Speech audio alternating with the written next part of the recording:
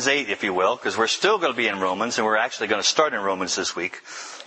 And I think pretty much we will almost stay in Romans this week. Romans 8:28. Most of us are familiar with.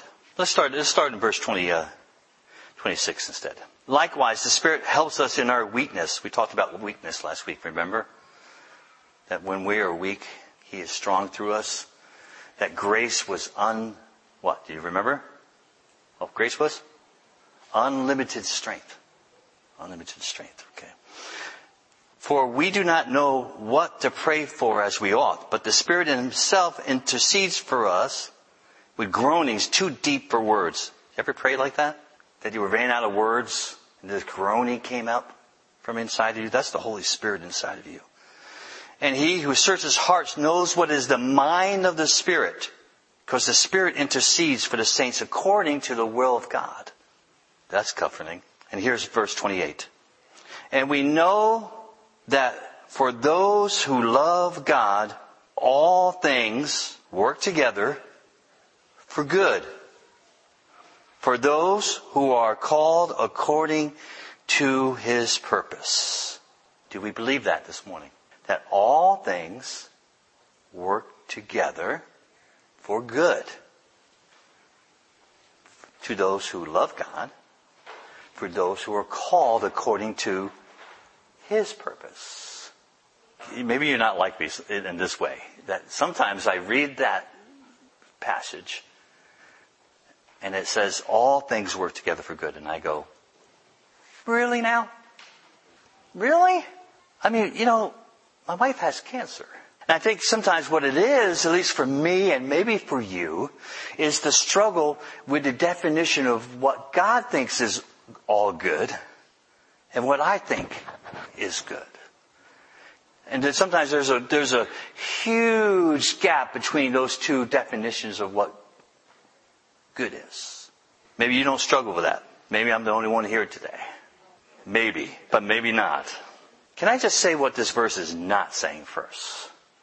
This verse is not saying that we get to live our lives so separated from God, doing what we want, pleasing ourselves, living in a way that's against God's wishes, God's purposes, God's plans, God's desire, God's will, and that He'll just come and fix our mess for us. Scripture's not saying that. This Scripture is a promise for sons and daughters of the Most High God. For those who have chosen to bend their knee to Jesus Christ as Lord and Savior, as King of everything that we are, that is a promise for sons and daughters, for true disciples. For those, to the best of our ability, are trying to live for Jesus Christ every day of our lives. This is a distinct promise just for us, who call ourselves sons and daughters of God. God is saying, look, I know you're going through all things. Good, bad, ugly, everything in between those things. I know that you are, but I promise you, I'm going to work them together for good. I have a purpose. I have a plan. I'm going to, because you're called to me. That word call in the Greek means to be invited in and appointed. To be invited in and appointed. Remember a couple of weeks ago we talked about that we have granted authority to enter the presence of God. Because of what Jesus did on the cross, because of His sacrifice, we have granted authority to stand before God. It's the same thing. We've been invited in. We've been appointed to something. Now, the word purpose there is the same meaning what the Jewish people used to take the showbread to bring into the tabernacle, to set it apart as sacred for God. So we are appointed for a sacred purpose. Amen. That's why it works out for the good. Because God's idea of good is so far different than my idea of good. I have an idea of what good should be. Jay gets his way all the time, just the way he likes it. And there's nothing bad about that. I mean, I want good things, obviously. I want all my bills to be paid. I want my wife to be free of cancer. I want my kids to have successful careers and marriages and, all that. And all those are good things. But God's definition of good is even better than that. It means that my life is set aside for a purpose that is meant to change this world. We've been called. We've been set apart. We've been appointed for something. So the things that we go through, the sufferings and the trials that we go through, what did we say last week? That suffering produces endurance. Endurance produces character. And character produces what? Hope. Hope in what God is going to do in the future. Someday we get to live for all eternity with Him, but hope here and now as we walk through our life, understanding what our purpose is, discovering what our purpose is, and living our lives for good for the kingdom of God. This is why all things work together for good. Because we're called. We're called to this. We've been invited to this. We've been appointed for this, and we've been set apart for this. This is why this is a promise for King's kids, for God's people. This is not something that we should be bragging about. Because He did the work. It doesn't mean that we're all that in a bag of chips. It just means that we understand who we are in Christ. And that gives us the freedom to live in purpose. The purpose of God. So that when the people look at us, we're not all full of ourselves, we're full of Him. Understanding who we are in Christ. So that they're attracted to Christ and not to whatever we're trying to do. Does that make sense? Does that make sense? The other thing, God is not saying that all things are good. Cancer's not good. Losing your job, losing a loved one, going through a deep spiritual struggle, those things are not good. God is fully aware of the evil of this world. God has always been aware of the evil in this world.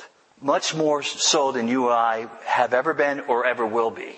Because we still get surprised about evil, don't we? We read something on the news, we hear something on the radio or TV, and we go, oh my goodness, what is going on in this world? God is never surprised by this. God has been aware of evil and the effects of sin from the beginning of time. He understands that we wade through ripples of other people's sin.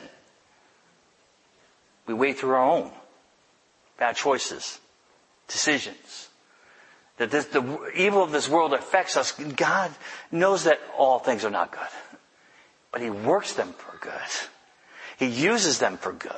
His purpose is so beyond what we can understand at times. I understand we struggle with it. But God is saying to us, look, I know that there is evil in this world and it affects you, but I promise you that all things work together for good. Because you're in me. You're in me. You're in me. All right, go to Romans 12. While you're going there, I'm going to read something out in Romans 8. What then shall we say to these things? If God is for us, who can be against us? He who did not spare His own Son, but gave Him up for us, how will He not also with Him graciously give us all things? Oh, God is really cool. I'm telling you. All things. Some things? A few things? Once in a while, some things? All things. Graciously give us all things. And who shall bring any charge against God's elect? It is God who justifies. Who is to condemn? Christ Jesus is the one who died. More than that, who was raised at the right hand of God, who indeed is interceding for us. Who shall separate us from the love of Christ? Shall tribulation or distress or persecution or famine or nakedness or danger or sword? As it is written, for your sake we are being killed all the day long. We are regarded as sheep to the slaughtered. No. In all these things we are more than conquerors through him who loved us. For I am sure that neither death, nor life, nor angels, nor rulers, nor things present, nor things to come, nor powers, nor height, nor depth, nor anything else in all creation will be able to separate us from the love of God in Christ Jesus our Lord. It sounds like God has all things covered. I don't know about you this morning, but it sounds like He's got all things covered. God is a God of all things. He's got all things covered. Okay, did you go to Romans 12 yet? Okay, someone read verses 1 to 2 for me, please. Really loud. I appeal to you, therefore, brothers, by the mercies of God, to present your bodies as a living sacrifice, holy and acceptable to God, which is your spiritual worship. Do not be conformed to this world, but be transformed by the renewal of your mind, that by testing you may discern what is the will of God, what is good and acceptable and perfect. You want to change your mind for good? Would you like to change your mind for good? What is this verse, these two verses saying to us? There's a huge step from making that happen. Present ourselves as living sacrifices. What does that mean? Get on the altar and die. Get on the altar and die. Who wants to get on the altar and die this morning? So it's not a trick question. It's hard, isn't it? Because what does that mean to get on the altar and die? To be a living sacrifice. Die to self. Die to self. It means to give up all the things you want. It means I come to the realization that I am not my own anymore. I have been bought with a price. And I think the sooner we get this into our spirit, into our heart, into our mind, the freer we'll be. See, if I don't belong to myself anymore, then I serve at the pleasure of the King. I don't have to worry about myself any longer. I don't have to worry about how I perceive what is good any longer. I am accepting what the Father says is good. And I live under His definition of what good means. Not my definition of what good means. Everything, this says, I present my body as a living sacrifice, holy and acceptable to God. It already means that we're holy and acceptable. We've been invited in. We've been appointed. We've been granted authority to be in the presence of God. We've been set apart. We're sacred. Are you not overwhelmed by this morning? That's a great position. Yeah. And it's only reasonable, it says. It's meant to be worship. This is what this means. That everything I say, everything I do, everything that I become is worship. And here's the biggest thing. Everything I think.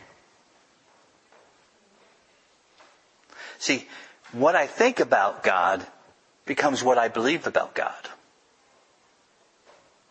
What I think about God will dictate what I believe about God. As the scripture says, as a man thinketh, so is his heart. So what I believe about God is attributed to what I think about God. But it says right here that we can be transformed by the renewal of your mind.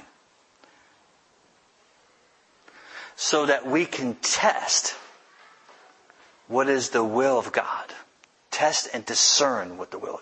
That means that we can test it and we can understand it. There's usually two sides to God's will. There's the sovereign will of God. It's the will of God that holds everything in place. The whole, things that we can't even understand about God because His ways and His thoughts are higher to us. The sovereign will of God that can't be stopped. And then there's the revealed Word of God in this. And the wonderful words that we read and study and meditate. And this is what gives us the mind of Christ, the Bible says. Let me drop that on you again. We have the mind of Christ. That means we get to be able to think like Jesus thinks. We get to plan like Jesus plans. We get to understand like Jesus understands. We get to imagine like Jesus imagines. You don't think God has an imagination? He gave me as your pastor. Okay, he has a great imagination. Okay? We have the mind of Christ. We don't have to rely on our thinking. We can have the mind of Christ, which helps us understand His Word. Which helps us to be able to discern the will of God because our mind is being renewed. Restored. Did you know your mind needed to be restored and renewed? Every day. This is where brainwashing is good. My brain needs to be washed. It needs to be cleansed. It needs to be able to think like Jesus does. Because if I'm left to my own thoughts, it's not good. It's not good. I need to have the mind of Christ. I need to be able to have my mind renewed. Don't be conformed to this world. The word conform here means that I fashion myself to look like something. I make myself look like something. And Paul is saying, don't make yourself look like the world. Don't think like the world. Don't act like the world. Don't be like the world. Not because it's not about the do's and don'ts. Okay? It's about being someone. So don't be like this world and the way they think. Because look how the world thinks. Look at the fruit that it produces. Do we wonder why there's such identity issues in the world? Because what the world thinks changes every 3 seconds. It's in a constant state of upheaval. And so he's saying, don't think like them. Instead, be transformed. Be changed from the inside out. Be transformed. And that's a more permanent thing. It's steadfast. It's steady. It's not a double-mindedness. It's a focused way of living. To be transformed. I want to be transformed by the renewing of my mind this morning. Because it will help me understand what the will of God is. And it says it will help me understand what is good and acceptable and perfect. It helps me understand what God's definition of what good is. So that when I know that all things work together for good, it's, this God's definition of good, not mine. Oh, that's a lot more freeing than my God. Even though I might want what I want, this is so much more freeing for me. Because I'm being transformed. I'm being made new. I'm no longer a part of my past. I am part of God's future. So what I said before is really true. What we think about God ends up being what we believe about God. So it is hugely important. Everybody in this room has a God is statement. Fill in the blank. A God is statement. And sometimes that statement changes depending on what we're walking through. Or what we're dealing with. What trials and tribulations or hardships that we're walking through. Sometimes that God is blank statement changes radically. How we think about God is this, if we have a God is statement, whatever follows God is going to follow you. So get this. This is what I mean. If I think that God is unkind because of a certain situation that I'm going through, if I think He's not listening to me, then I don't think He's compassionate to me, that is going to trip up my faith. It's going to follow me.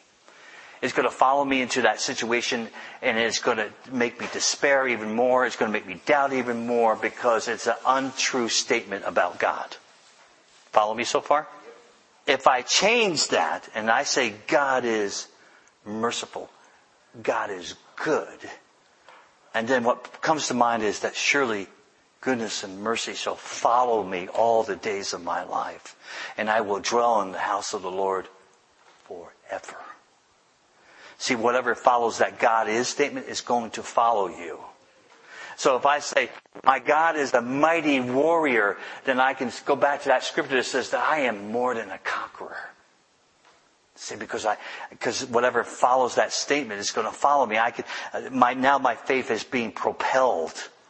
It has fuel behind it. The fuel of the knowledge of who God is and who I am in God. See, those God is statements are huge, how we proclaim them and pronounce them over ourselves. And so we don't ever want to get into a position where we say God is unfaithful. God is not kind because I don't understand why He's not answering my prayers. And we begin to have a picture, a mindset of God that is not going to feed us freedom. I was here earlier this morning praying. I said, Father, okay, this is great, and I know You're speaking life into this. I just feel like there's a word for us that you have for us, and so here's the prophetic part of the message. Stop settling for less, and stop surrendering to lesser things. Stop settling for less, and stop surrendering to lesser things. And here's what I felt like the Father was saying. We surrender to things all the time. We surrender to our fears. We surrender to our doubts. We surrender to ungodly thinking. It's a choice. We have the same power to choose and surrender to God's will, God's purposes, God's definition of goodness. And to change our thought process. You know, what does the Bible say? It says to take every thought captive, which means I have the authority over my thoughts. So when my mind starts to wander and starts to think of lesser things, and I start to settle for it, I can take those thoughts captive and apply the Word of God to it, because I have that authority. And when I do that, then I do not surrender to lesser things. I only surrender to God. And when I surrender to God, He helps renew my mind so I can think like Christ, and so that I can discern His will and His purposes and His plans despite whatever I'm facing. Does that make sense? God says stop settling for less and stop surrendering to lesser things. It means we have a choice. We have much more choice than I think we even realize. And how much we choose lesser things. Let not your heart be troubled. In this world you will have many trials and tribulations. But what? Fear not. I have overcome the world. Greater is He that is in me than he that is in the world. I am more than a conqueror. That word means super conqueror. More than conqueror. I am a super conqueror. Father says, my sons and daughters often settle for less. And I want them to stop. I think that's very kind of God to remind us not to settle for lesser things and not to surrender to lesser things.